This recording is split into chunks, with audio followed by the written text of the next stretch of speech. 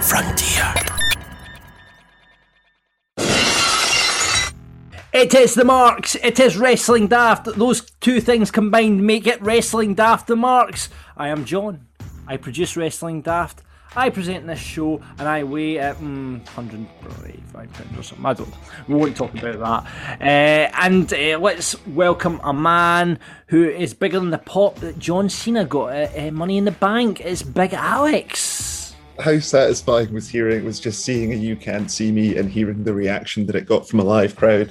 I'm really glad they didn't do any promo work with it, and it was just that, and then he walked away, and that was the end of the show. We need to talk about Money in the Bank just in a minute, but first let's welcome a man, and probably the only man I think in the UK that bets on Speedway. It's Gary Cassidy. Well, surely not the only man. I love Speedway, and of course if I was the only man to bet on Speedway I wouldn't be able to, because they wouldn't offer the betting markets for it. But I brought maybe the only one to bet on it and win. So you did like if you check out Gary's Twitter, you'll see him at Wrestling Gary. You did like an accumulator on Speedway. How does that work? So Speedway GP's just started. Here's the bit where everybody turns the podcast off because they all get bored. But Speedway GP's just started, and it is like essentially the World Cup of Speedway. Even though it's no, because there is a Speedway World Cup that's no as good. But essentially what happens is they've got like the 16 best riders. They chuck in like a wild card every round. But what they do is it's like essentially like the Champions League. There's like there's like four riders, and four riders face each other 20 times, and then have a semi-final and a final and stuff like that. But you can bet on the markets for what rider at the end is going to get more points than the other rider. Make a wee accumulator, and I done one and I won only a wee 60 quid, but Speedway basically just go around in circles. It's like NASCAR but on motorbikes, isn't it? But bikes when he breaks around a dirt track, and I'll look for 4 heats. Stuff, though. No, that's MotoGP. So that's a slightly more interesting one. Speedway I'm is thinking literally like just a shite bike from Mario Kart is where my head's immediately going. You know, Nah. Speedway is literally just a loop, an oval loop, and it's 4 riders on bikes when he breaks. So. I'm not selling it very well. I can see by John's face. He's not watching Speedway anytime soon. I'm not a massive fan of that kind of repetitive kind of sport. You know, like Formula One and NASCAR. Go on, you watch WWE. We get the same match every fucking week. Come on. We'll talk about Raw later on. We'll get to the buddies and put-overs. But yeah, you're right, Gary. That's a very valid point. So yeah, before we get into the main crux of it, let's talk a wee bit about Money in the Bank. We just had that there on Sunday. I thought it was, obviously, I think because of the crowd was there, I thought it was a really good pay-per-view. Maybe it was just my kind of tinted eyes watching it from the crowd. What did you guys think? Would totally agree with you. It was, I've been saying for now a year on end that they've just been putting out consistently good pay-per-views. Wasn't really an overly flat match, particularly. I wouldn't say. Maybe the Viking Raiders AJ almost one was slightly. That was a good match, though. It was a good match. Yeah, it was a good match. You know, like all 3 of the title matches were really good, if not weird booking with Charlotte that then goes into Raw as well. So it just seems more of stacking wins for Charlotte in that department. But I think that would be the only real complaint. Like the Lashley Kofi match was tremendous. The men's Money in the Bank was tremendous. The Roman Edge match was tremendous. So. Yeah. What more do you want? I feel like I think I know we'll get into them in more detail in the biddies and put-overs, but overall the 3 shows over the weekend, I'm not sure how much of one is driving the other, but it seems like either the crowd are making the shows much more bearable, or because crowds are back, WWE maybe need to up their game a bit, which they have to please the crowds. Because obviously they've been able to control the reactions that their segments have been getting for the past year and a half. So I just thought 3 solid shows between SmackDown and Raw last night, and obviously the big one in the middle was Money in the Bank. There wasn't a match I didn't enjoy on it. I thought everything was good. It wasn't overly long. It was still a pretty concise pay-per-view. Every match had meaning. Everything seemed to make sense. And obviously delighted with Nikki Cross, but I know we'll get into that. I did like the booking of the end of that match of just everyone being distracted, fighting away at the top of the ladder, and Nikki just pings up and down, and that's it. Nice, easy done, terrific. Any buddies from the card or the pay-per-view itself? The Ripley Charlotte booking for me is a little bit weird, and then from what happened on Raw, I mean, I get it. Obviously, it gets the title onto Nikki, which has now happened on Raw, which I'm sure we'll talk about more on Raw. Give Charlotte another title. It just seems they took a couple off her. She's only an 11-time champion when she's actually won 14. So I'm not sure about it. But the one thing I think they're just slowly trying to build her back up to 14. Like it's. I don't know why they took the NXT ones off, although they could have just left them. But the one thing I'll say, not confirmed and nobody's reported it yet, but I think Ripley lost for a reason and might be out for a little bit. So is there an injury related? Because that's now 3-0 Charlotte over Ripley. Yeah, that's the word going about. I'd heard before the show that Charlotte might be winning and that was the reason. Then I was surprised to see Ripley again on Raw, and obviously the match before, like the night before, was a pretty lengthy match. But that is the speculation. She certainly didn't look like she was carrying anything. I mean, she apart from last night, but obviously that could be mainly selling the injury for the night before. But that was the one thing that I'd heard was just taking a bit of time off, maybe. So not too sure on that, but we'll see. That would explain it. But either way, that means that all, apart from one cash in, obviously we're not counting last year because nothing get cashed in last year on the women's side. All but one cash in has been on Charlotte Flair for the Money in the Bank winners. Gary, was there anything from the show that you weren't happy with? No, I absolutely loved it. I wouldn't say it was like a 10 out of 10 show, but there was nothing that particularly upset me in any way. Alexa Bliss. Alexa Bliss purely putting mind control tactics on Zelina Vega and getting her down the ladder. That match was a wee bit clunky as well. So yeah, I don't. Has anyone been watching Loki and noticed that she did the exact same hypnosis trick from Loki? So it's amazing how recent pop culture TV always influenced the WWE writers' room. I don't know. I think it's probably going to be something similar for 30 years ago that they've watched and decided to reenact. That it's just a coincidence. Loki's a bit too recent for a. That's true, actually. That is true. The other one is Seth Rollins got new theme music, and is it even more awkward than his last theme music, or have I just been missing this for weeks? I didn't notice that. But one other bit that I will say, they showed a highlight package for the Viking Raiders, and they showed all that shite they done fucking 2 years ago with the Happy Gilmore golf and the bowling and the basketball. They showed. I was like, don't build them up by showing that. Come on, show. And then they had them come out in their full like Viking gear as well to give the absolute opposite impression that they just done in the video package as well. Like, if it's the two things that are upsetting anybody, then I mean everything that was good outweighed that. So yeah, I guess a couple of buddies from me. I'd like to have seen obviously when it changed titles and it's on the kickoff show. I never like that when they do a change of title on the kickoff show. Where obviously the Mysterios losing out to the Usos, but again, that's going to be interesting moving forward with that. The Usos and the Roman Reigns storyline. But the other bit, I just think I feel sorry for Kofi Kingston because I mean it was very similar to the match he had against Brock Lesnar.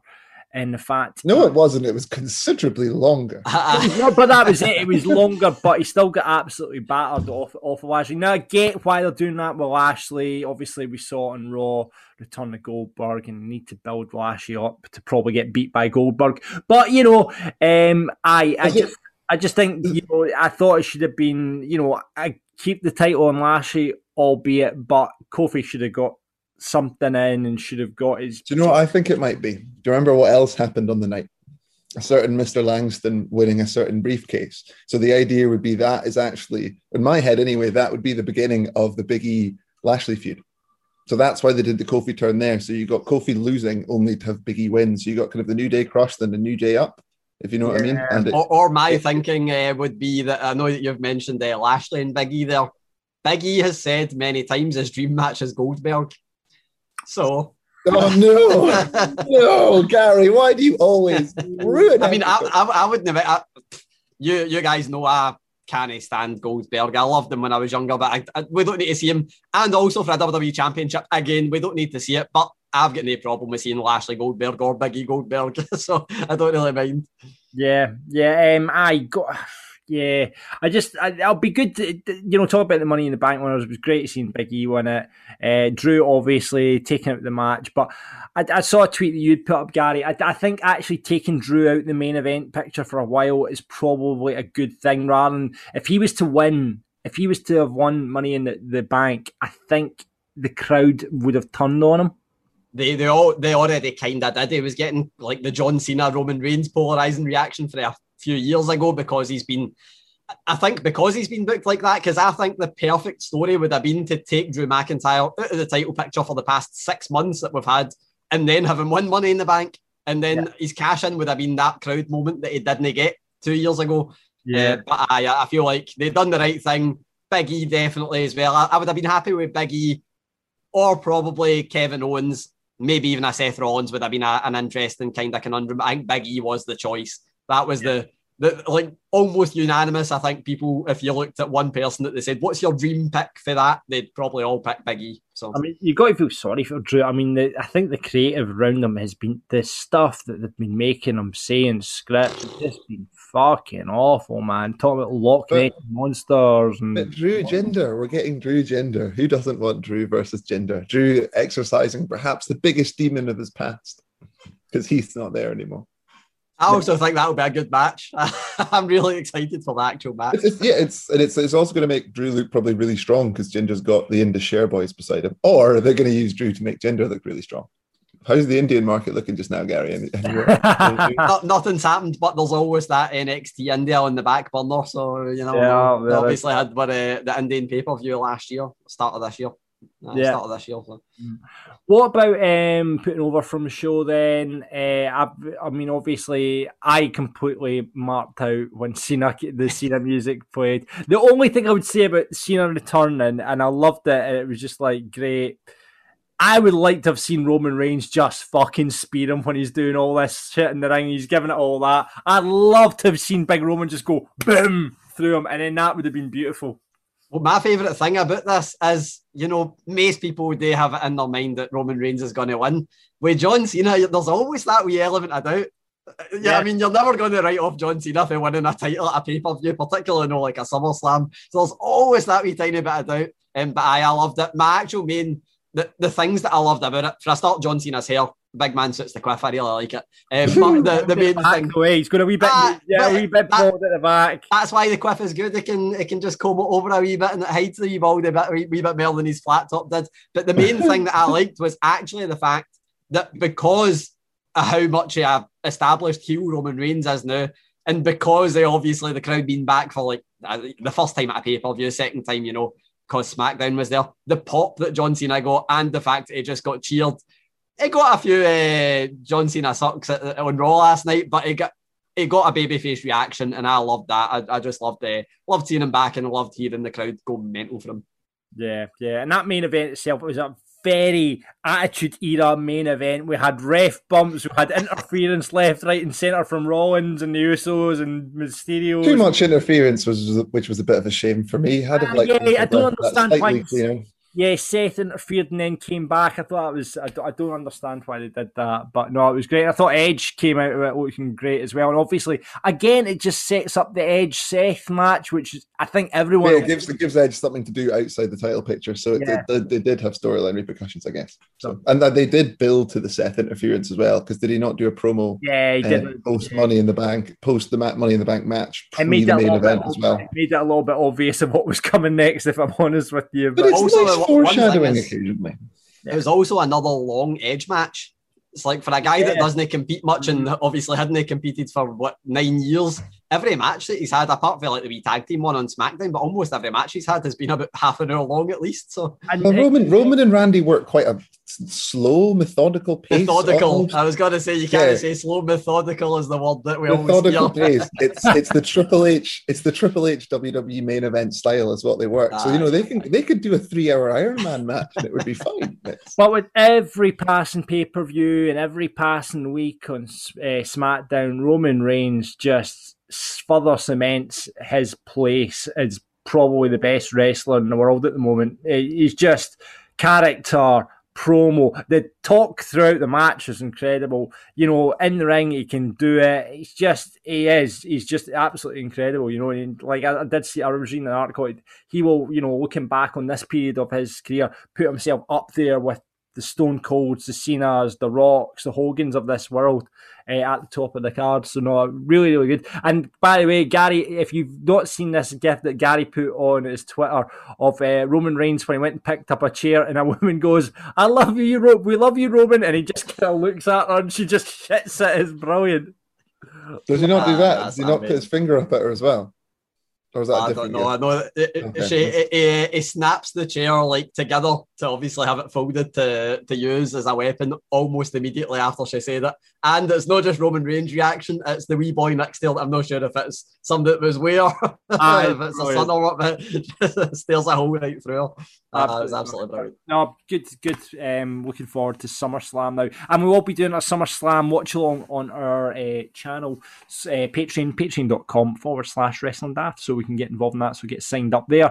But I think before we go further, I've had a bit of a rubbish day, Gary, and you know what I need in my life? I need to laugh and smile, and you know what I need? A joke from Gary Cassidy. Well, I was actually in a wee bit of a rush to get back for the pay-per-view, for the podcast today, because I went a walk to the park, true story, about a two-hour walk to the park near me, and came back, obviously, a wee bit sweaty, but I went to the park, and Sparshaw Park, I don't know if anybody's been, but it's got a helter-skelter, so I decided to go up the helter-skelter, went down it, was absolutely brilliant. Now I'm addicted to helter-skelters. It's the beginning of a downward spiral. Brilliant, I like that one. That's made me smile. Fantastic. On the show, and of course we will be burying and putting over stuff from all the big shows. We definitely, Raw seems off the back of the pay-per-view, really exciting Raw, and lots going on in AEW and the rest of the brands.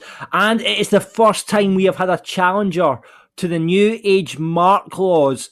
Rico and Bronze Chill, who normally review SmackDown for us, a challenge has been accepted, and we will find out what happens when our challenger Ryan comes on with them on Bury and Put Over. But first, I think it's about time we cut a promo. I have a lot of things I want to get off my chest. Right, gentlemen, hand me over the mic because I want to cut a promo on something. I think you'll both agree with me on this one. I know we don't always see eye to eye when it comes on things I get annoyed about, but everyone, I think, will agree on this one. You're both, Alex, you're a driver. Gary, do you drive? No, I don't drive. You don't drive. It's probably more for Alex, this one then. Right, I just want to say to those drivers out there that don't acknowledge good driving etiquette, your fannies, right? Now, by acknowledgement, right? So if you let... I thought you were going to say that don't acknowledge the tribal chief. Yeah. You mean you don't have your Roman Reigns bumper sticker yet? Yeah. In the bin. Well, that would be good. But yeah, right. Here's an example. Here's a couple of examples, actually. So you flash someone, you let them into the lane. You've done a good deed. Yeah. I didn't have to do that. You know, little tap of the hazard warning lights. Thank you very much. It's a little bit of acknowledgement. Or, for example, you're on a road which only allows for, and there's a car parked, you don't have to let this person pass, but you know what? I want to be a good guy. We flash you the lights. They come past your car. They put a little on the steering wheel, a little 2-finger salute. The little 2 fingers go up to say, yep, thank you very much, sir. We nod, and away we go to the races. People that don't do that are arseholes. And do you know who these people are? Fucking Audi drivers. There is a real... Sorry if you drive an Audi. You're doing well. Everybody will agree with this. I bet you about 90% of people that listen to this podcast drive Audis now. Yeah, do you know? I don't know if we've got any Audi drivers in our listen to us. We might do. If you do drive an Audi and listen to this podcast, and you acknowledge people with hazard warnings, or now I'm not talking. See, when you acknowledge someone when they're driving, this annoys me, and maybe there's a slight difference between men and women. Do you give the 2 fingers up, Alex, when someone I more do like a half hand thumbs up and half hand back down. I do like a full fist rotation. No. Usually. I love the fact that anybody that isn't watching the video version of this, when you're saying 2 fingers up, they're going to think that you're You know what I mean? No, you're grasping. Imagine now if you're listening to the podcast, imagine you've got a steering wheel in your hand and your two fingers next to your thumb go up, and it's just a little two fingers together, almost like what do you call the Hunger Games. There you go. It's like the Hunger Games when you acknowledge them going past. So yeah. I'm glad, but Alex, no, you take your hand off the wheel and like wave at them I've and got give them both up. I just do that. Like, nah. I'm sorry, John. I apologise that my way of showing appreciation isn't acceptable for you. Well, but the main thing is you're showing appreciation, Alex, and you don't drive an Audi. But if you do drive an Audi, getting back to the point, and you do acknowledge, I apologise. Please let us know here at Wrestling Daft. That would be great. But yeah, driver acknowledgement. Let's make it that happen, people. Just thank the person that's been good to you, right? Hazard warning lights, two fingers up, not a thumbs up like Alex does. That would be great. Thank you very much.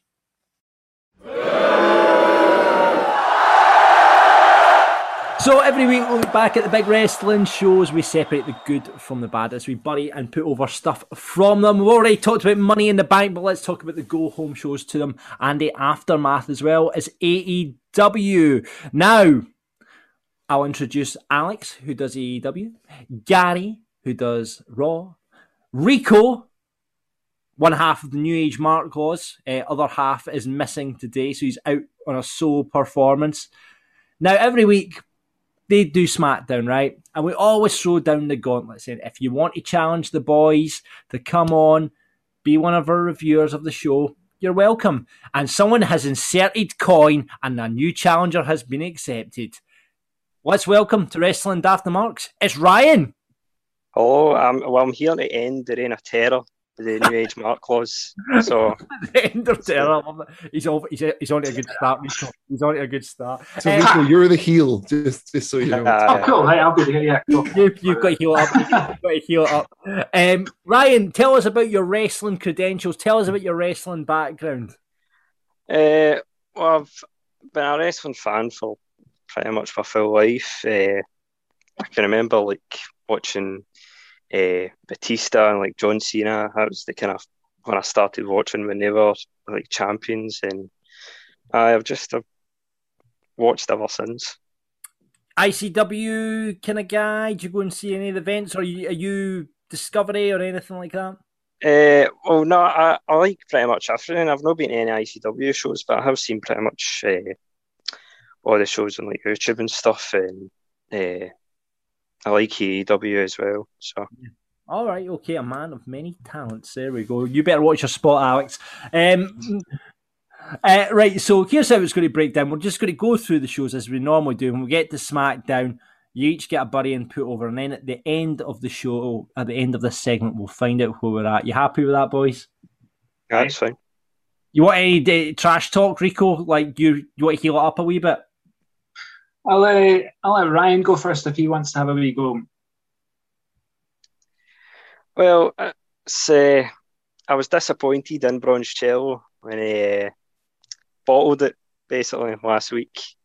But you know what? I applaud him because he knew he was going to get beat this week. So, yes. Yeah. Yes, this is great. Rico, would you like to respond? I feel like Jim. That's fighting talk. That's fighting talk, my man. So, is that a Man City shirt you've got on there? Is it? As So, Glory Hunter, obviously. You want to come in when the chips are down. You want to come in and try and beat me when my tag team partner's away. That's fine. That's fine. I can see what kind of guy you're like. That's fine. Right, well, let's hold it there, boys. Let's hold it there. We'll wait till we get to the main event and then we'll find out what's happening. Let's first then go to NXT last week, and it is my turn. Where do you think I'm going to go first, boys? Where do you think I'm going to go for my first put over? Where do you think I'm going to go? Does it begin with a certain hick who's currently fighting a very mouthy man who's got a belt that's made of diamonds? I was going to say, is it a place in California? LA Knight. My word. I was wanting the skits. The skits were brilliant. They flipped it on its head, so you thought Grimes was going to have to do all the kind of butler stuff, but then he just ended up paying like a wee guy to do everything for him. Was quite happy to be the butler. He was like, look at great this butler gear, and just absolutely brilliant. Love the skits. Long may it continue. I just love how they flipped it on the head. I don't know where it's going to progress to, but Do you know what? They'll end up probably being a tag team or something like that. But you know what? Loved it. Absolutely. Can they stretch it out to the Dusty Rhodes Classic 2022? That's the Oh, question. That'd be a shout. that'd be a shout. I don't know if they'll manage to manage that, but you'll wait and see. We'll wait and see. But loving the stuff they're doing with Grimes and LA White. Long may it continue. First, buddy, let's move on to Xia Li now. For me, it looks like she's going to. She came into the ring and she put in a challenge against Raquel Gonzalez, kind of laid down the gauntlet. It's too early, I think, to put. I mean, it's been a weird one with Raquel Gonzalez. She's not really done much with the title since winning it. And now, like Xia Li, so you've got this kind of heel versus heel dynamic. I just think with the Shinja stuff, they should have built it a bit more. So yeah, I think it's, again, like we talked about earlier, Nikki Cross being a bit too early for her. I think it's too early for Xia Li. You know, eventually let's get there with her, but I just thought a bit too early for that, I think. Let's do another, buddy, while we're in this kind of thing. Mandy Rose, it's just strange. So Mandy Rose turns up in NXT and she just kind of stands at the top of the ramp when it was Sarai and a wrestler called TJ Dolan. And she just kind of stood and kind of nodded and acknowledged. I don't know where they're going, but it's very strange that they put Mandy Rose seemingly back in NXT. What's the scoop, Gary? Do you know what's happening?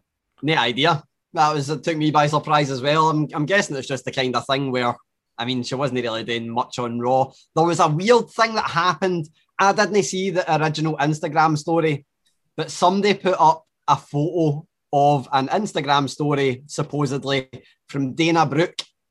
And it was a weird one because it had a caption that said 1 week and then it had the pregnant emoji. But it's like, nobody would be... You wouldn't post that you were 1 week pregnant. You probably wouldn't even know if you were 1 week pregnant. So there was a weird bit of speculation about that. I wouldn't read too much into that, but we've not really seen Dana Brooke or Mandy Rose on Raw for a while, and there's quite a lot of women on Raw, and quite a lot, I mentioned it last week, a lot of storylines that are not really getting TV time anyway, so maybe it's just the kind of thing where it was like, well, she's not doing anything on Raw, chuck her in NXT and see what happens there. So but, I don't mind it. I don't hate it as much as you seem to. No, I don't hate it. It's just I don't know where. I mean, we'll see where it goes. But Sarai looks really. I mean, I don't know if you saw the drop kick through the ropes that she gave to this poor lassie TJ Dolan, who has just I hadn't seen NXT. Her opponent was the former Priscilla Kelly. Priscilla Kelly, yeah. Aye, so and obviously hasn't really, like, she was with Cora Jade, who used to be Elena Black, and the women's tag team Dusty Cup women's version of that. And the match was on 205 Live, so not many people seen it. And she's just not really been seen since. But it's surprising because she is like a very established indie wrestler. And I know WWE's a different kettle of fish, but we've just not seen much at all. But I thought that match was a really enjoyable match for all we got it anyway. Yeah, no, that was good. And we had, talking about Japanese wrestlers, Ikemen Shiro had the start of the tournament, the breakout tournament, Duke Hudson. Now, Duke Hudson, I think, has done quite a bit in progress and things like that, but he did look very much create a wrestler. It's my favourite name, so I'm just glad that he's we're going to see more of him. I was gutted that Gino did go through his wrestles in a suit jacket, man. And that, in Fashion Corner, I was like, more suit jackets and wrestling. I'm all for that. Let's keep that up. I like that because he was the obvious favourite, I think, to win the full thing. So I like the swerve of chucking him out straight away. Yeah, absolutely. And we also put over, we've got Joe there. Obviously, he was refereeing the main event between Gargano and Cross. But there's little teases of Joe matches, and I'm thinking, yes, I want to see that. So we've got, obviously, Tease Cross looks like it's going to happen, depending on once we get into Raw and we'll talk about Cross on Raw, I'm guessing. But there's a little tease, obviously there's not a little tease. That looks like it's going to happen, obviously, Cross versus Joe. But then there's a kind of moment backstage where he bumps into Pete Dunne.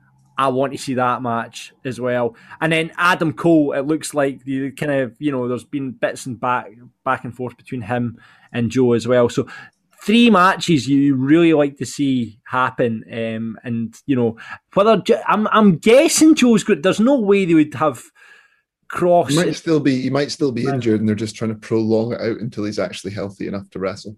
Maybe, but I mean, there's no way they Cross put him on in the straitjacket on him, and you don't think there's no way they would have that happen unless Joe could, wrestle. I think they'd have veered heavier into the way I thought they were going in the first place, where they were just going to have Joe be like the enforcer for William Regal. I think they'd have veered heavier into that side if they weren't going to have him wrestle. It definitely seems like we're going to see a Samoa Joe match in NXT again. I don't think there's any question about that.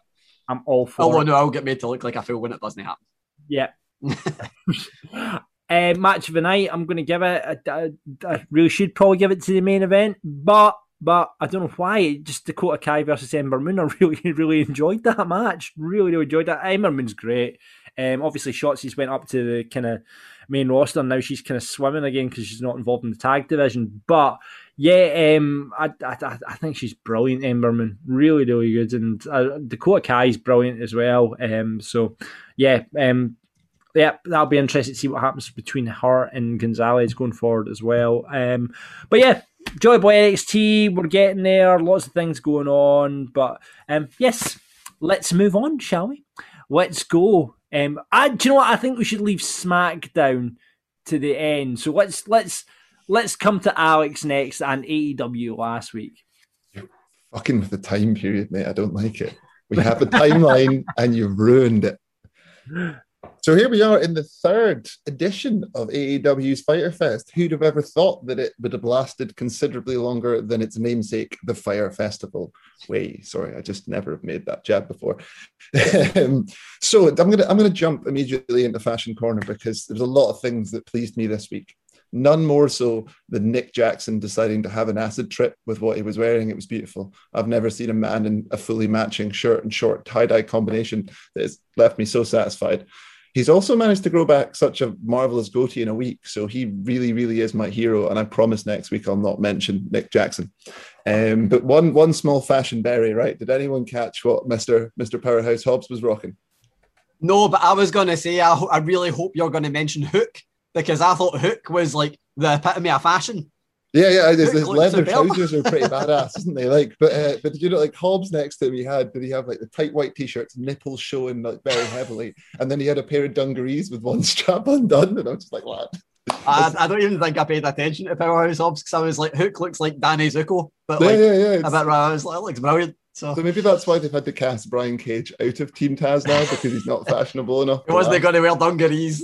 So they can't, this is the problem. Like, actually thinking about it, but all of Brian Cage's ring gear is now orange and black, which now he's been tossed out of Team Taz. He probably can't wear anymore. So yeah. He still get his TNA name. He can just bring back his TNA gear. Should have still got it. I don't really have any berries this week. I thought this was another terrific show. The crowd coming back has made such a big difference. Even JR was absolutely fine. Like I even have a quote from JR, actually, my favorite quote of the night, when talking about the only thing that's almost as hot as John Cena was on Sunday night, which is Sammy Guevara, and he called him hotter than donut grease. And I was like, boom, I love it. Makes me really happy, Jim. Well done.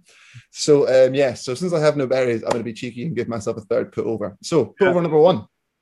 The entire Jon Moxley, Carl Anderson, New Japan US title match. Just everything about it was terrific. I thought Carl Anderson's entrance was on point. They really built Carl up to be an actual threat to Mox, and for a little bit I thought he actually might have won.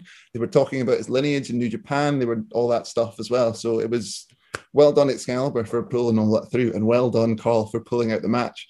And there was even a class little bit at the start where Eddie Kingston just immediately attacked Gallows just to take him out of the equation, which again is just great, sensible wrestling booking. Loved it. And we ended that with having a challenge from Lance Archer for next week, which is a Texas death match in Texas. So again, I love that kind of stuff. It makes sense. And I think we could legitimately see Mox drop the title here, I think. Do you think? If you're going to do it, now is the time, as he has been champ since 500 days ago. And unfortunately, he's not really been able to do much with it because of the pandemic and him not being able to get to Japan. So I think you could put it on Archer. I think he's also one of the people who works for New Japan, so he will bounce back and forth. I don't think he's turned up and strong yet, but I'd imagine he would. And I think Archer deserves to get a belt put on him. I think he's been terrific, and his promo work over the last couple of months is really paying off dividends after a couple of years with Jake. So give that man a belt, and I think giving him the New Japan belt's the right belt to give him. So do that. Do that. Put over number There's two. also the intrigue now, though, because you messed up the timeline, John, but I'm sure Alex would have probably mentioned, or might even mention, that a certain Switchblade is now in. Well, you see, I do my things in chronological order, Gary, so I was getting to that. Yeah, excellent. In that case, I will take a backseat. Well, the advantage of that, that does help my timeline, because I was going to interject after SmackDown to talk about that to maintain the timeline, so it has helped me being a prick. So, put over number two, Mr. Cody Rhodes and his microphone. Just, again, terrific promo work. Like, I really like the way they started it. Like, he started on the commentary desk and then like on the headset as if he was talking to the viewers, and he just come out the back. Like, I love it when promo segments start much more organically and it's not just someone coming out with a mic in like a pre-timed segment, you know. Probably wouldn't happen. But if it's just Cody coming out and just the way the whole situation evolved, it was terrific. He kind of saved Excalibur's ass a little bit by calling him Tommy End, Malachi Black. So they're maybe going to do some kind of split personality with him, which is maybe slightly concerning. But he's still not wearing any socks. So 10 points, Alistair. Please never wear socks. Please never change. And I've just called him Alistair, so bury me. What a dickhead. Damn all the names, you chose the wrong one. You're Jim Ross, for goodness sake. And I was putting over Jim Ross and everything to begin with this segment. Damn it. But my final put over for this show is that we're getting a meaningful Survivor Series match just before Survivor Series, which I think is terrific, or like a couple of months before. So it's like, hey, WWE, here's this 5-on-5 traditional Survivor Series elimination match that you hate. We're going to do it and actually have some meaning to it where people will care. So yeah, I'm glad they've kind of booked that, and I'm glad the beginning of the Omega Page rivalry is starting off of faction warfare. So they're actually getting something from the Adam Page Dark Order kind of storyline. That's obviously, I mean, that's kind of an organic one since Brody and stuff, but yeah, I think that'll be fun. It'll give the Dark Order guys good elevation, getting them in the ring with Bucks and Omega and stuff as well. And yeah, another great promo segment. Match of the night obviously has to be that main event, which was absolutely terrific. I'd imagine Gary would have been all over that, as his two of his boys. Loved it. On the money, like great crowd work as well, like all this stuff. Like, was it that pile driver that I legitimately thought Darby had died? Also, for those interested, I did actually look up what the difference between a casket and a coffin was, because originally I thought they were just being dicks to try and change it from WWE, and it turns out it's the shape. So yeah, a coffin has an elongated shape, while a casket is traditionally square. So it was actually a coffin match. So 10 points then, and 20 points to Darby for doing a coffin drop through the coffin after he'd won the match. My favourite thing about that is I think you can sympathise with either one of them, because I'm going, if you're claustrophobic, that Ethan Page bit is the worst thing ever. And if you're scared of heights, the Darby Allin part is like the worst thing ever. So it's just the way he was in the coffin, just waiting for Darby to jump on him for like 3 minutes. You know, like all he had to gauge was crowd reactions and hope that he got it just as they were going up. So he must have just been like tensed, waiting for a bump for ages. It must have been class. I still fear for Darby Allin's career. The guy is just not going to last, but he's making sure it's worthwhile every second that he is able to compete. So exactly, but it's what happens when you come from the world of skateboarding. I guess, maybe. Get him in the ring with Steve-O. We'll see who lasts longer. Get him in the ring with we want to see Jeff. What did you see Jeff Darby? That's just like who can kill themselves first match or something. Just you wait until that Jeff Hardy fucking WWE contract expires. Where do you think he's immediately going? Thank you very much, Alex. Well, finally, John, we have to very quickly talk about Slammiversary. I was actually going to, when I came to Gary, I was actually going to, because we all know Gary is the biggest Impact mark out of us all. Do you want to talk Slammiversary before Gary gets his stuff in? No, because then I'll be ruining I want to talk about the end of Slammiversary. So if Gary wants to talk about anything predating, and I've been such a dick about chronological order. So before we talk, I can round it up. The best thing about it is that No Way Jose appeared. As opposed to Jay White, we're like, yo, we're No Way Jose. Jay White, Thunder Rosa, Mickey James. Who cares? No Way Jose turned up. That was like the blow off. Tommy Dreamer kept mentioning No Way Jose. He didn't mention it. Somebody would mention the words "No Way Jose" and Tommy Dreamer was popping up, and it happened 3 times over the past year where they said, "No, we've not signed that guy." So it was just a nice like blow off to that week. How is he managed to get out of WWE with his name? I don't get it. He's getting called No Way, which is the part of the name I didn't think he'd use. So it's better than just Jose. So it's but no, that was really good. Obviously, Alex is more excited by the ending, I think, than I am for many reasons. But I loved seeing Mickie James there. Deonna Purrazzo versus Thunder Rosa was great. And the main thing that I really liked didn't even happen on the show. It went out as a social exclusive afterwards. And I believe something has happened at the tapings that are going for TV. So apologies if I'm going to spoil it for anybody. But Chris Bay has joined Bullet Club, which I love. So that was the most exciting thing for me. And I know Alex is going to... I'm not even going to mention the ending because I know that Alex is going to love it.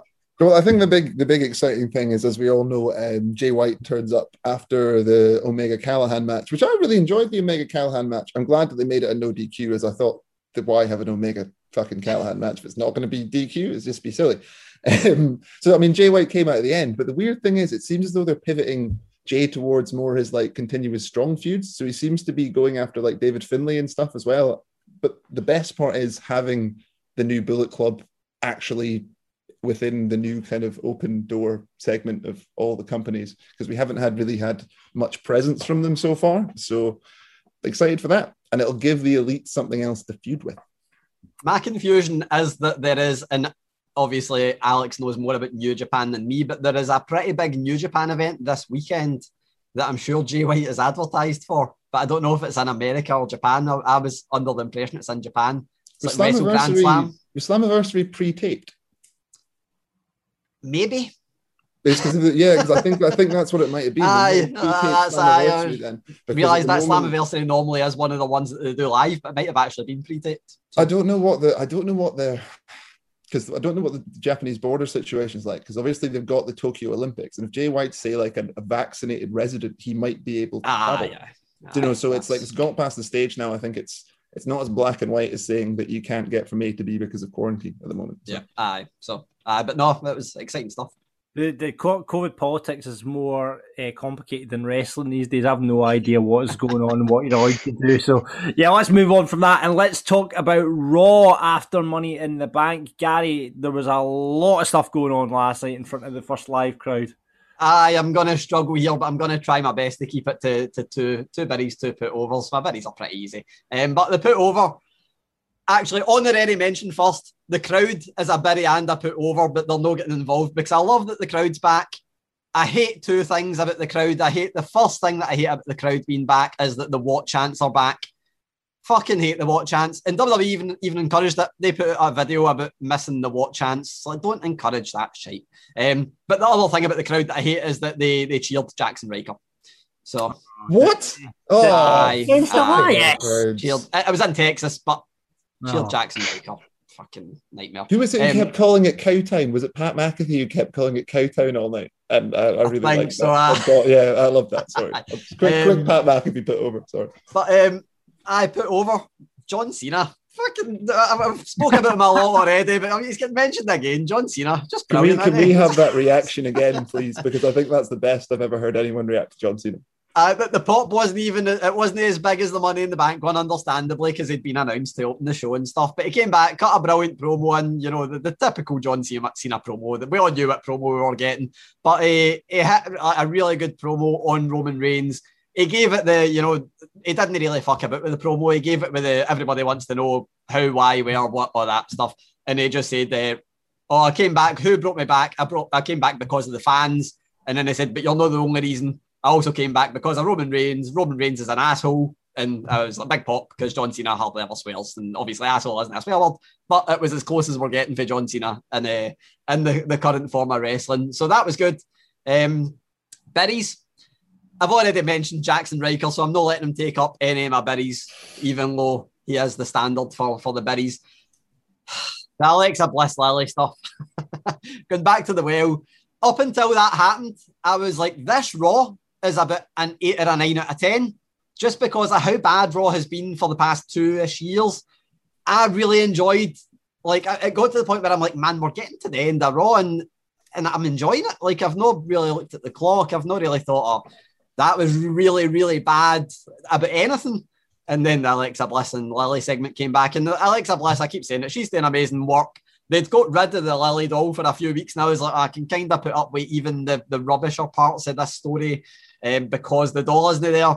And then they brought the doll back. But I do think that the doll is going to be, the doll and Doudrop are the same thing, because Doudrop has a former Lily, the flower Lily, so I think they're going to work it in that way. She sometimes wears pigtails. I think that's going to be the payoff, and when it happens, it's getting buried as well. But that's the first bury. Second bury, I was going to bury Keith Lee. Sorry, no Keith Lee losing, because I don't have a problem with that. I might as well say it. Second put over then is Keith Lee coming back. And not just Keith Lee coming back, Keith Lee being a big deal coming back, even though he lost the match, because people are saying, oh, he lost the match, that's no good. He came back to challenge the WWE champion. He got out of the Hurt Lock.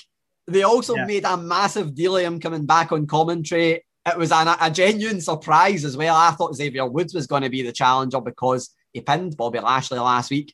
When the green light came on, I didn't quite clock the theme, and they didn't have the big Keith Lee at the start, I don't think. So I thought it was Ricochet that was coming out. So I love Ricochet, but it was a nice surprise getting Keith Lee instead of Ricochet. So I'm going to put over Keith Lee coming back. That was brilliant. The other bury, what I was going to say was I was going to bury Karrion Kross losing, but I actually don't care that much. I know that's his first loss in singles action in WWE, but I think there's story to be told. I was more upset Scarlett didn't come out with him, so I'm hoping the loss is going to be, my hope is that he's going to turn up on NXT tonight, say, look, I've ran rampant on NXT.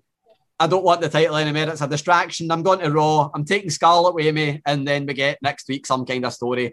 So I'm not too upset about, and I don't really care that much about Karrion Kross in all honesty to be upset about him losing. I'll let John be, John can be outraged about that.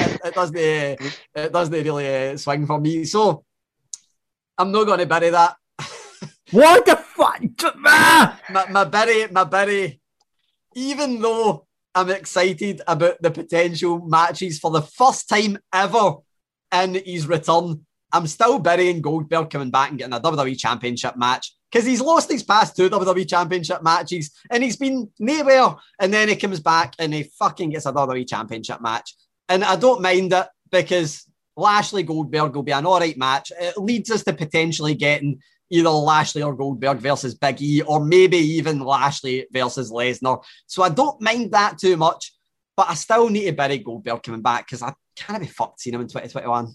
You're right. So, you're right. Let's get back to Karrion Kross, right? Before we get your match, right. Karrion Kross makes us. We'll get. There's a story coming up in the news about it, right? But Karrion Kross gets his debut without Scarlett, and then gets beat off fucking Jeff Hardy. Jeff Hardy with no more words as his theme tune. I can't believe you did put that over, by the way. Aye, what the fuck, WWE? Karrion Kross has been built as an absolute machine, and listen, he does look a bit stiff in the ring, but he's still a big. Was that technically his first WWE loss as well? Yes, first singles loss. Yes, Vince. He's a Vince guy. This is the kind of guy that Vince loves, and he's getting beat off Jeff fucking Hardy. It was an unclean win. Jeff Hardy put his feet in the ropes and stuff. So there might be a story to be told. I don't mind that. I don't care. The only person well, I think it does. The one thing they have done is book themselves out of a streak. So it means that they don't have an undefeated wrestler that they need to somehow defeat. They've got that straight out. Vince hates streaks. He loves ending them. So, but I also actually meant to mention when my John Cena put over, he done a wee segment with Riddle at the start, which I found a bit irritating, but everybody loved, so it deserves a mention. But I actually need to do a wee honorary put over for Riddle, because he done a wee tiny thing that I fucking loved during the first match.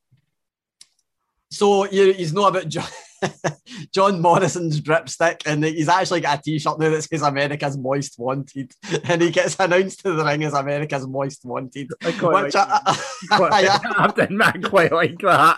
can't have a problem with it. I think it's absolutely brilliant. But they done a wee amazing half a second thing in the match. It was Riddle teaming with the Viking Raiders against Morrison, Omos, and AJ. And they had Riddle run around. Miz was behind Omos, who was facing away from him, waiting for a tag. Miz is in his wheelchair with the dripsticks, and Riddle runs in, picks up the dripstick and scooshes Omos and runs away again. So Omos is taking out the match because he's chasing Miz in a wheelchair up the ramp, which was just brilliant. It's like, that's the entertainment side of wrestling that I want to see. Is that T-shirt and this whole dripstick thing maybe not a little bit risque for WWE? Yes, and that's why it's great. It's just the way where they've put some of the liquid at the top of the dripstick on the T-shirt. It's definitely suggested. The dripstick also looks like it could be slightly phallic as well. But I've saved my match of the night. So I've obviously, there's something that I've definitely not mentioned. My match of the night, there was, Lee versus Lashley was a good match. There was a few good matches. If I was going to bury something else, it would have been the women's tag match because we didn't need to see any of that. I also didn't mention Reginald being World 24/7 champion, which is hundreds of stuff happened. But the thing that I'm saving for match of the night, and it wasn't a great match by any means, but even though it was an 8-second long match, only featuring a crossbody and a pinfall, and my match of the night is Nikki Cross versus Charlotte Flair, purely for the outcome, purely because Nikki Cross is now our Raw Women's Champion. So I don't care if it was an 8-second match with a pretty ropey looking crossbody, because we've got Nikki Cross as the Women's Champion, and that's all that matters. So that's match of the night. Yeah, quite right. Scottish champion. We need to take all the wins we get here in Scotland. So brilliant to see Nikki as champion. Right then, it's time to get to the main event now. We'll go back in time, and we'll mess with the timeline this week. So apologies, but we need to get to this. Let's go to Ryan and Rico for SmackDown. Now, would you like to go first, Rico? Or would you like to go second? As defending champion. I will let the challenger step up, see what he's got. Right, okay, let's do it how we normally do it. So, Ryan, what is your first buddy of the... Oh, no, sorry, let's get a put over first. What's your first put over? Well, my first put over's Pat McAfee on commentary. I think he's been excellent over the last couple of weeks. I think he proved people wrong when he was in NXT and he was wrestling Adam Cole, and if they thought, he's not going to do much, then ended up having a great match against him, and then had a great match at War Games. But I think just on commentary, he brings something different to what's WWE usually having commentators. He just seems like a kind of just a fan that's in commentary. He's like a non-lame Byron Saxton. Like, he's got the same vibes, but you just don't hate him. It's weird. And his reaction when Kevin Owens done a elbow drop to, I think it was Shinsuke, through a table, and you could see him. There was a video a fan took, and he was just jumping about, and he was like high-fiving all the fans and all that, and I think he's been great. And I seen Michael Cole was putting him over in Pat's podcast as well. So yeah, Pat is a good put over. I thought he did a really good job on. I've not been watching a lot of SmackDown, but I thought he was great at Money in the Bank and just sells it so well. And actually, I've got to put a shout out to Jimmy on Raw commentary. Oh, Jimmy Smith has been brilliant. Yeah, I think Jimmy's been really, really good. Certainly better than what's his face. Adnan Virk. Yep. Was they hard? No, honestly. It wasn't. What's his name? Mike Adamley. Whatever Adamley was better than Adnan Virk. So this is the thing now. However badly a commentator does, everyone's just going to be like, you're better than Virk, mate. It's fine. Yeah, that's exactly right. Rico, what is your first buddy? First buddy of the evening. It's the Cesaro versus Otis match. Now, I know that last couple of weeks I have been putting over Otis and saying he's doing great. He looks good for a heel. He looks like a big old wrecking machine and everything like that. That's fine. Otis, great. But Cesaro losing in that sort of a match. Cesaro's trajectory since after WrestleMania has just plummeted. I don't understand it. He obviously showed that he's excellent in the ring. He had enough of a chance to do promos with Daniel Bryan. And do you know what? Fuck it. Get him back over to NXT. If we're going to bring up Karrion Kross, then send Cesaro over to NXT and get him with the NXT Championship. Because if we're going to have somebody that carries it and somebody that will get good matches every single week with everyone on the roster. Cesaro's your guy. Like he doesn't deserve to be on that SmackDown roster getting losses like that. It's nonsense. So I feel bitter about that, seeing it. But again, closing the door, getting a window open, put him over to NXT because he deserves better. I think they're teasing, and one thing that's worth noting as well, he wasn't on the Money in the Bank card, even though he was like in a WWE Universal Championship feud, like the last pay-per-view. But the one thing that I think they're teasing, and it's bizarre because one of the people that I would guess would be there is not available, but I think they're teasing a Cesaro tag team run again. And Sheamus obviously is doing stuff on Raw, so I don't think that is the thing that was. But I don't know who else they'd put in there. But it seemed like that because obviously Otis and Chad Gable. But it's not needed. Give Cesaro a title. He's not even been NXT champion, so NXT. Chuck him in NXT. It reminds me of the booking of Cesaro post when he won the Andre the Memorial Battle Royal. Just when you think he's about to get there, they're like, no, we had you. I know. It feels like a broken record, but it's almost like every burial that you have of WWE is just encapsulated in Cesaro's situation at the moment. They like put him to the moon and then they bring him right back down and make sure he's buried deep into the earth. And you're kind of thinking, what are you doing? He's the epitome of the overexcited. I think he's the epitome of the WWE superstar that's got a ceiling, and that ceiling is never going to be broken. And Cesaro's ceiling seems to be had a brilliant match for the Universal title, but lost. And then that's going to be his peak. It's really annoying. Yeah, it is, man. Imagine if Cesaro had won the briefcase. That would, that would have popped everyone. I think I'd have chose Big E over Cesaro, but just. Yeah. I still think Corbin with the briefcase was the way to go, but that's... I'm surprised Corbin wasn't... Where was Corbin in that match? Like, I kind of like, it was after the night, after like everyone came out, I was like, where's Corbin? If we only, like, I thought they'd have had some stuff with him and Shinsuke or Kingsuke. Yeah, I thought Corbin was booked for the match for some reason. The qualifier way. I think a qualifier way Shinsuke. Of course, so. Of course. Aye, right, okay. I am totally with you on that one. Totally with you. Ryan, what's your buddy? Well, actually, I don't have many like buddies for the show because it was a pretty good show. But the one buddy I have is Liv Morgan. She done an interview. She was just talking about how she's been training hard and she's going to win the match. But she was greeting, and I just thought it was like, why would you greet before the match? You don't even want it. Do you know what I mean? Greet at the end, but you can't greet beforehand. I think it comes across a bit as and there's a way to do it because I'm going to NXT UK this week. Ilya Dragunov was like in tears and it was brilliant. It built everything it needed to. But when like the Liv Morgan one, I think they're guilty of doing it on Raw and SmackDown a lot, where they make a wrestler look like they've won a competition to become a wrestler.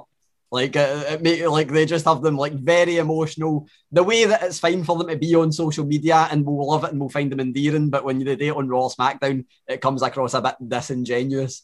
Because I thought that with the Liv Morgan thing, they'd done the same like right before Money in the Bank, and it's like, no, she's no chance of winning. No, it's going to look terrible if she wins. I think it's fair enough if a wrestler greets, like after winning a belt or something, or even if she won Money in the Bank and she was greeting. But I just think it just seems a bit kind of, I don't know. It's not great. It's not a great look. She's greeting to be because she's in a match, but she's not even won it yet. So it's, I don't know. So Rico, be gentle, just so there's no greeting on the podcast. Eh? Yeah, I know. Absolutely. Rico, what is your put over, sir? Gary touched on the crowds earlier. I'm not going to say just the crowds in general, but the first 15 minutes of SmackDown. No. Well, I can get onto something. I can tie him into it if you want. In fact, I will. I'll do it anyway. So I'll go into the first 15 minutes of SmackDown. WWE has this innate ability to just make good packages, and they made an excellent trail before the show just about how they've missed the fans and how the fans make moments, etc., etc. Puts a wee lump in your throat when you see stuff like that. But there was like 14,500 people in attendance, new set. There's a huge big back screen and everything like that. And the first man that we get out is Vince McMahon, and he swaggers out onto the screen, and you expect, something more than what he said, but he goes, "Where the hell have you been?" And then just goes, and that's it. Okay, so then you get the huge big pops, the huge booing chorus for Roman Reigns and the Usos, a pop for the Mysterios, and then a fucking massive pop for Edge as well. And it's those sort of things that you miss, and those sort of things that you realise why the crowds are great. And yeah, you get your Watts, and disgustingly enough, they did it to Baron Corbin. There you go, John. But you had other things as well. And there was two things in particular that stuck out for the crowd reactions as well, where when Finn Balor returning to SmackDown to confront Sami Zayn, which was cool, and Kevin Owens, as Ryan mentioned earlier, giving Shinsuke Nakamura a huge elbow drop off of a ladder through the commentators' table. But you do realise just how much it enhances the viewing experience. That so I know why they didn't do it, but Edge coming out first, I think, would have been incredible. But because I thought his pop was it was near the John Cena level. But as I watched it like in bed, very low volume, still heard it obviously, and it still had the impact. But the next day, I actually, for anybody that doesn't know, even what's been mentioned on the show, shoot job as a subtitler, and I was subtitling SmackDown the next day with my headphones on with the volume up, and the pop for Edge, I was like, man, that is like spine tingling, like hairs on your arms standing up, and it was brilliant. And the fact that Dominic Mysterio's first time in front of fans, which we mentioned last week, but him getting to the Edge pose as well, it was just, everything about it was brilliant. I absolutely loved the Edge pop, was just great. Yeah, it was unreal. It was like the Royal Rumble from 2012. Maybe not quite as big, but it was massive anyway. So definitely comparable. Aye. Yeah. Nice one. Right, match of the night then, gents. What are we thinking? Ryan? I'd say the main event. I think the Fatal 4-Way was brilliant. There was a lot of good spots. Obviously the Kevin Owens elbow drop. The finish was Rollins curb stomping Big E onto a ladder. I think I was my match that night. Rico?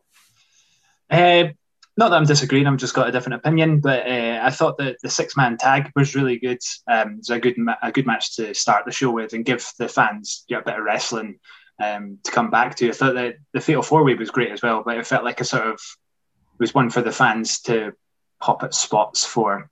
It was great, but for me, 6-man tag match. Fair enough. No, the one thing that we mentioned, Dominic Mysterio, and nobody mentioned it, which I'm shocked about. The Mysterio's entrance at Money in the Bank. Was that where the green stuff? The pre-show.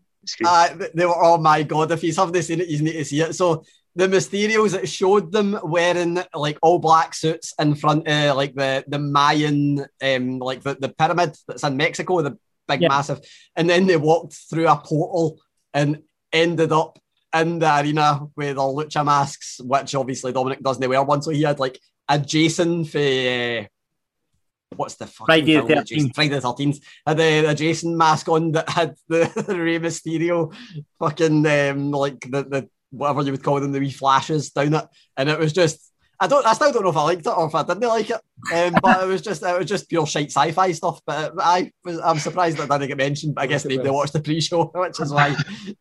I'm surprised Alex hasn't mentioned anything on CG on this. I have to put over the CG team. They did two good bits. The New Day entrance when they've got like Xavier and Kofi as little Mario characters running round and round and round, and the Rhea Ripley one was good too with the chains.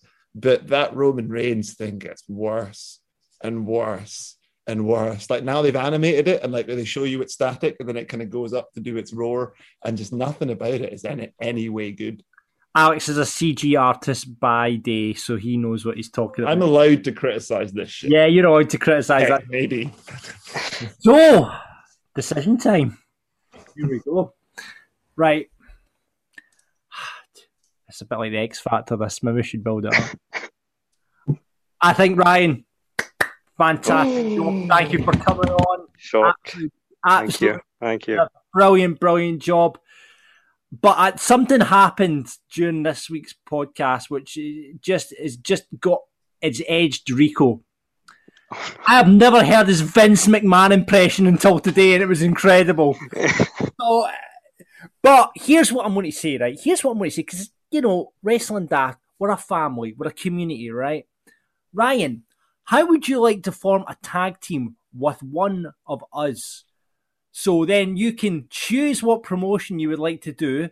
It could be AEW with Alex, could be Raw with Gary, or it could be NXT with me, and you can form a tag. How would you like that opportunity?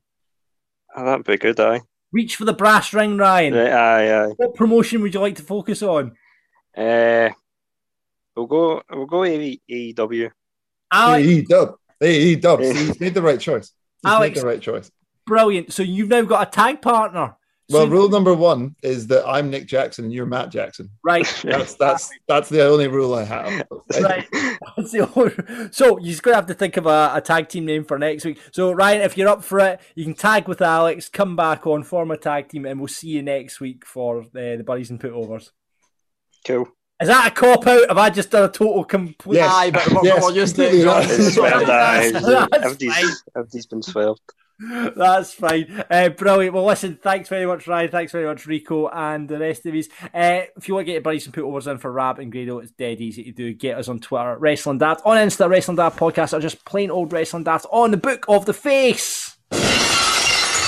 So I mentioned it earlier on, but remember, if you want more content from Wrestling Daft, get involved at patreon.com/Wrestling Daft. Lots of content up there already that you can get. We've got lots of tiers set up: Cruiserweight Champion, Intercontinental Champion, and Heavyweight Champion, all varying prices. You'll get the video version of this show. You'll get the video version of Rab and Grado on the main show.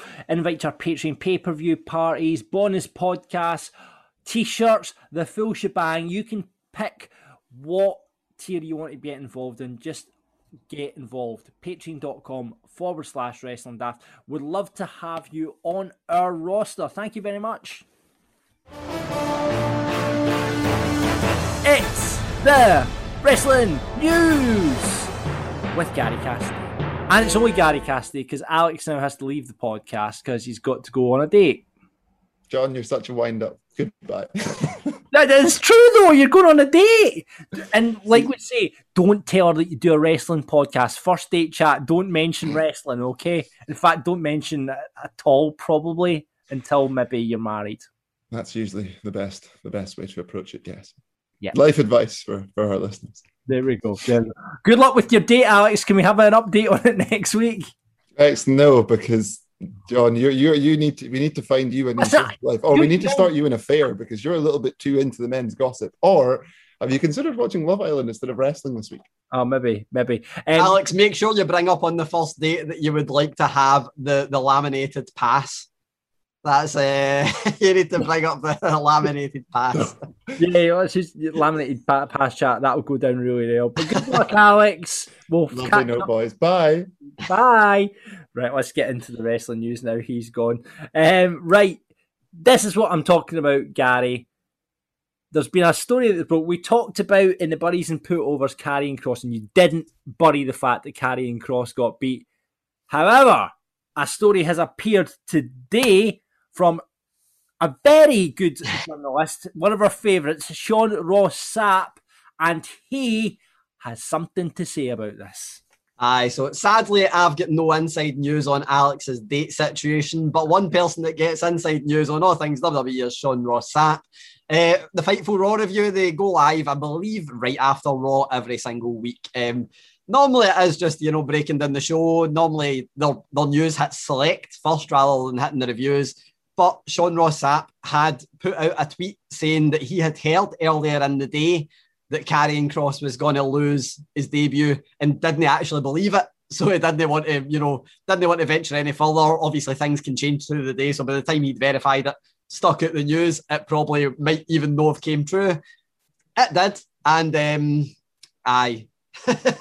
the reason for it is apparently what most people, I think, would possibly speculate and maybe expect, that Vince McMahon doesn't seem to care about NXT. Yeah. I mean, it's the kind of thing where I always, like with stuff like this, I'm always, it's the thing that people always mention, but it's hard to argue with because we've seen how a lot of NXT talent has been treated in the past when they went to the main roster. But might as well give you the direct quote, which is Vince McMahon does not give a damn about NXT. I had an NXT wrestler, unnamed wrestler, which obviously say that felt like a message being sent because obviously Karrion Kross has had an undefeated single streak. He's a two-time NXT champion without losing a match because obviously he had to relinquish the belt, but made his debut on Raw and lost to Jeff Hardy, who hasn't won many matches recently, never mind against an undefeated superstar. The thing is, they made a big deal about it during the show, saying NXT champion Karrion Kross debuts on Raw tonight. And it was all NXT champion, and then Jeff Hardy fucking pins him. Actually, bizarrely, when they brought that up, I thought he's going to answer Bobby Lashley's open challenge, and they've accidentally put out a wee spoiler on it, but obviously didn't he? Obviously did debut. But I think the main, I mean, we'll see how it goes next week. My theory is that he might relinquish the NXT Championship and then Scarlett might be brought in because his post-match interview kind of teased that there was going to be a change. But, I mean, I know it's storytelling, but it is a bit iffy. I just don't really care that much.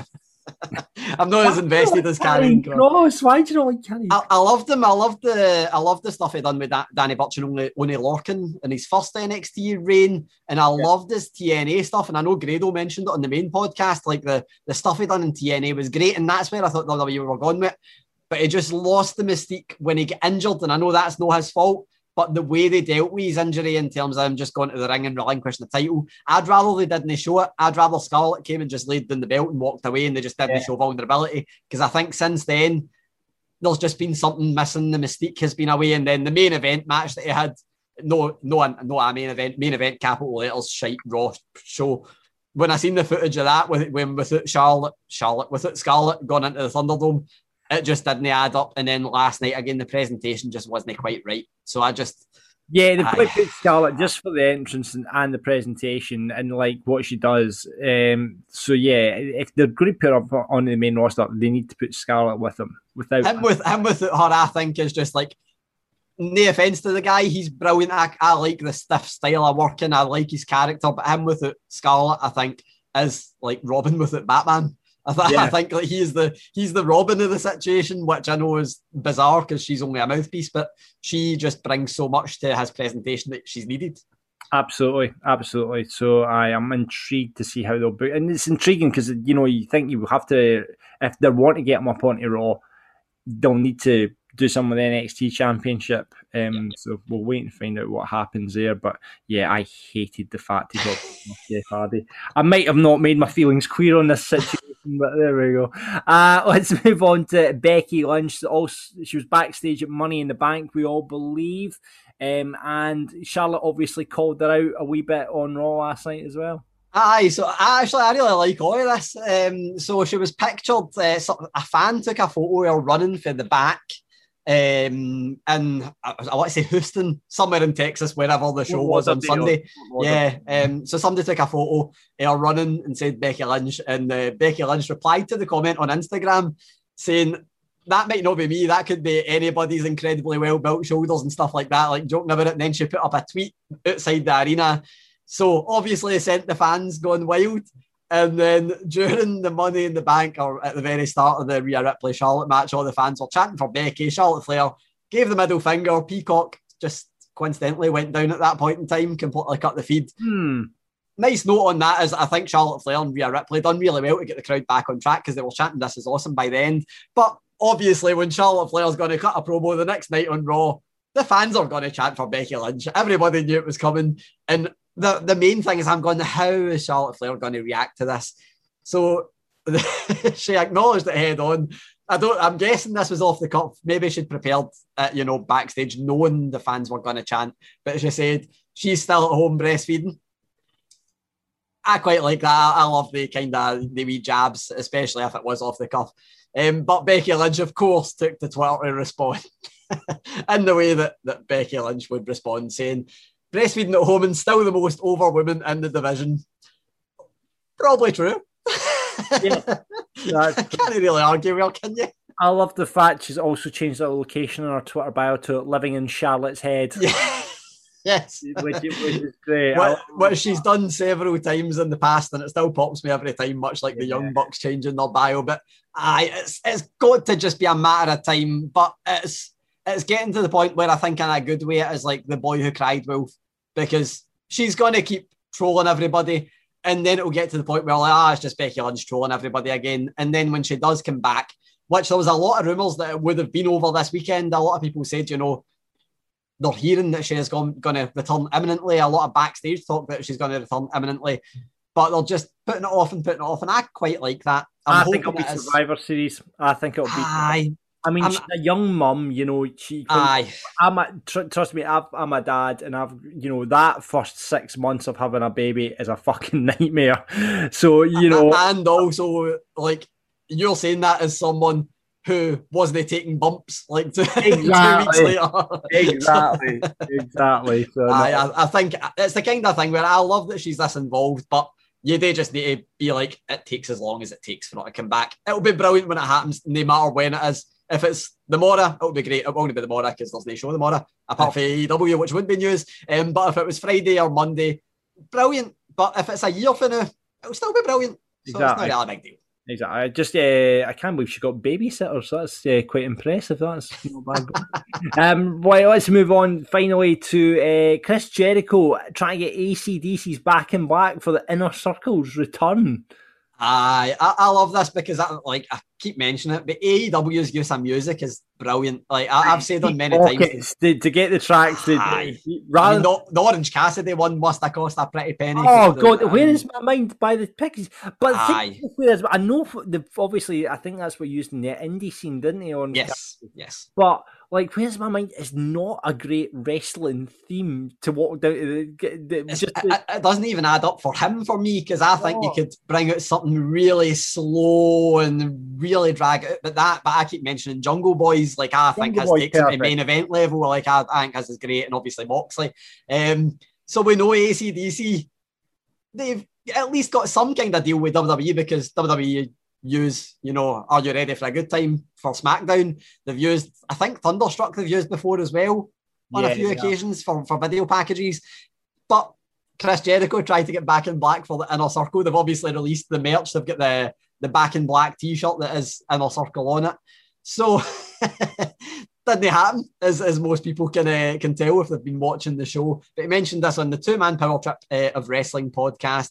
We actually tried to get Back in Black for our return promo after we attacked the Pinnacle in our dressing room, and they wouldn't give us the time of day. So sorry, AC/DC fans, because that again could be anything. Could be they'll deal with WWE or whatever. But he said there's been other ones. We wanted Van Halen right after Eddie died. We wanted to use Running with the Devil, and they came back asking for $500,000. Mental. That is mental for music licensing. At least we know the Pixies one cost less than that, if that's where they were. Unless they just deemed it more important. But a polite way of saying no fucking way. And AC/DC didn't come back with an offer at all. And he then added that I seen them on Applebee's commercial using Back in Black, so I guess they're a fan of the baby back ribs or something like that. Which again is interesting, because Applebee's was advertised during WWE over the weekend. I know. There was that rumour that WWE basically strategically used Are You Ready for SmackDown so that AEW couldn't get TNT for Dynamite. That would have been a perfect theme as well. But it would have been TNT, so Dynamite. Oh. That would have been brilliant. I don't know how much to read into that WWE would have thought that far ahead. If they did, genius. I mean, what a move to block that by just buying a song that doesn't even really fit SmackDown. It's grew on me, but it's not like the best. But I said he thought the whole concept of Back in Black would fit. It's a saying everybody knows, rolls off the tongue, fits the mindset of what they're doing. They're coming back more focused, serious and darker, and that's how it's been throughout the whole return. which I get, and it would have been great, but I don't feel like it's the biggest miss of all time that they didn't get it. I mean, getting TNT for Dynamite would have been much better.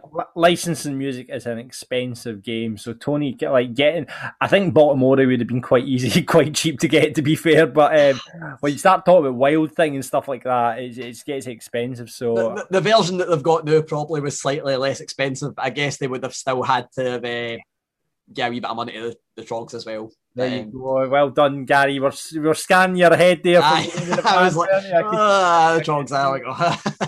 Right. So hopefully more music in AEW, because it always excites me when somebody has a theme which is actually a theme that, like, you go, oh, I know that one. My shout is that Ruby Riott is going to come back with Noah as Ruby Soho and get the Rancid song, which would be amazing. But I still keep saying 3 Days Grace, Riot, Let's Start a Riot would be great for all, but Ruby Soho will be good as well. I predict a riot by the Kaiser Chiefs. You could have that as well. that would be less good than Rancid. Yeah, okay, I agree. Sorry. Thanks for the news, as ever, Gary. That is it for this week's Wrestling Aftermarks. Thank you very much for listening. Thank you very much for rating, reviewing and subscribing if you've done that on Apple or wherever you get a podcast. We really appreciate if you can just drop us a wee review. It keeps us on track, lets us know if we're good or not. I think we've actually got, for Wrestling Daft, a 5-star rating, which is incredible. So man, Dave Meltzer would have gave us 6 if we were in Japan, so that's disappointing. Dave, give us a 5-star review, please. You can't do quarter stars on Apple, though, so that's a bit of a nightmare. Rab and Grado back on the main podcast. Oh no, Grado's not on the podcast this week. Sorry to be the bearer of bad news. Grado's currently filming 2 Doors Down and is up to his eyes, so he's not on the podcast. So it's just me and Rab that are on it this week. So we don't even know. I've not even put down the list of wrestling. You know what? Just to piss off Grado, I might actually just do the best TNA moments, just to annoy him. Potentially might do that, but we'll have all the usual stuff on the main podcast. So look out on Twitter for the buddies and put-overs, list of Wrestling Daft, any other business, all that jazz. Gary, what are you up to for the rest of the week? Interviewing anyone wrestling wise or? No, it's barren. Sadly, it's no barren. I wish it was barren. Barren is a dream interview, but no, nothing planned. But sometimes that's when things pop up. Annoyingly, it's beautiful outside for the rest of the week, and I'm working late subtitling shifts. So great fun. Well, go and enjoy the sunshine if you can just now, and thank you very much for listening to Wrestling Daft. And until next time, just keep marking out. Audio Frontier.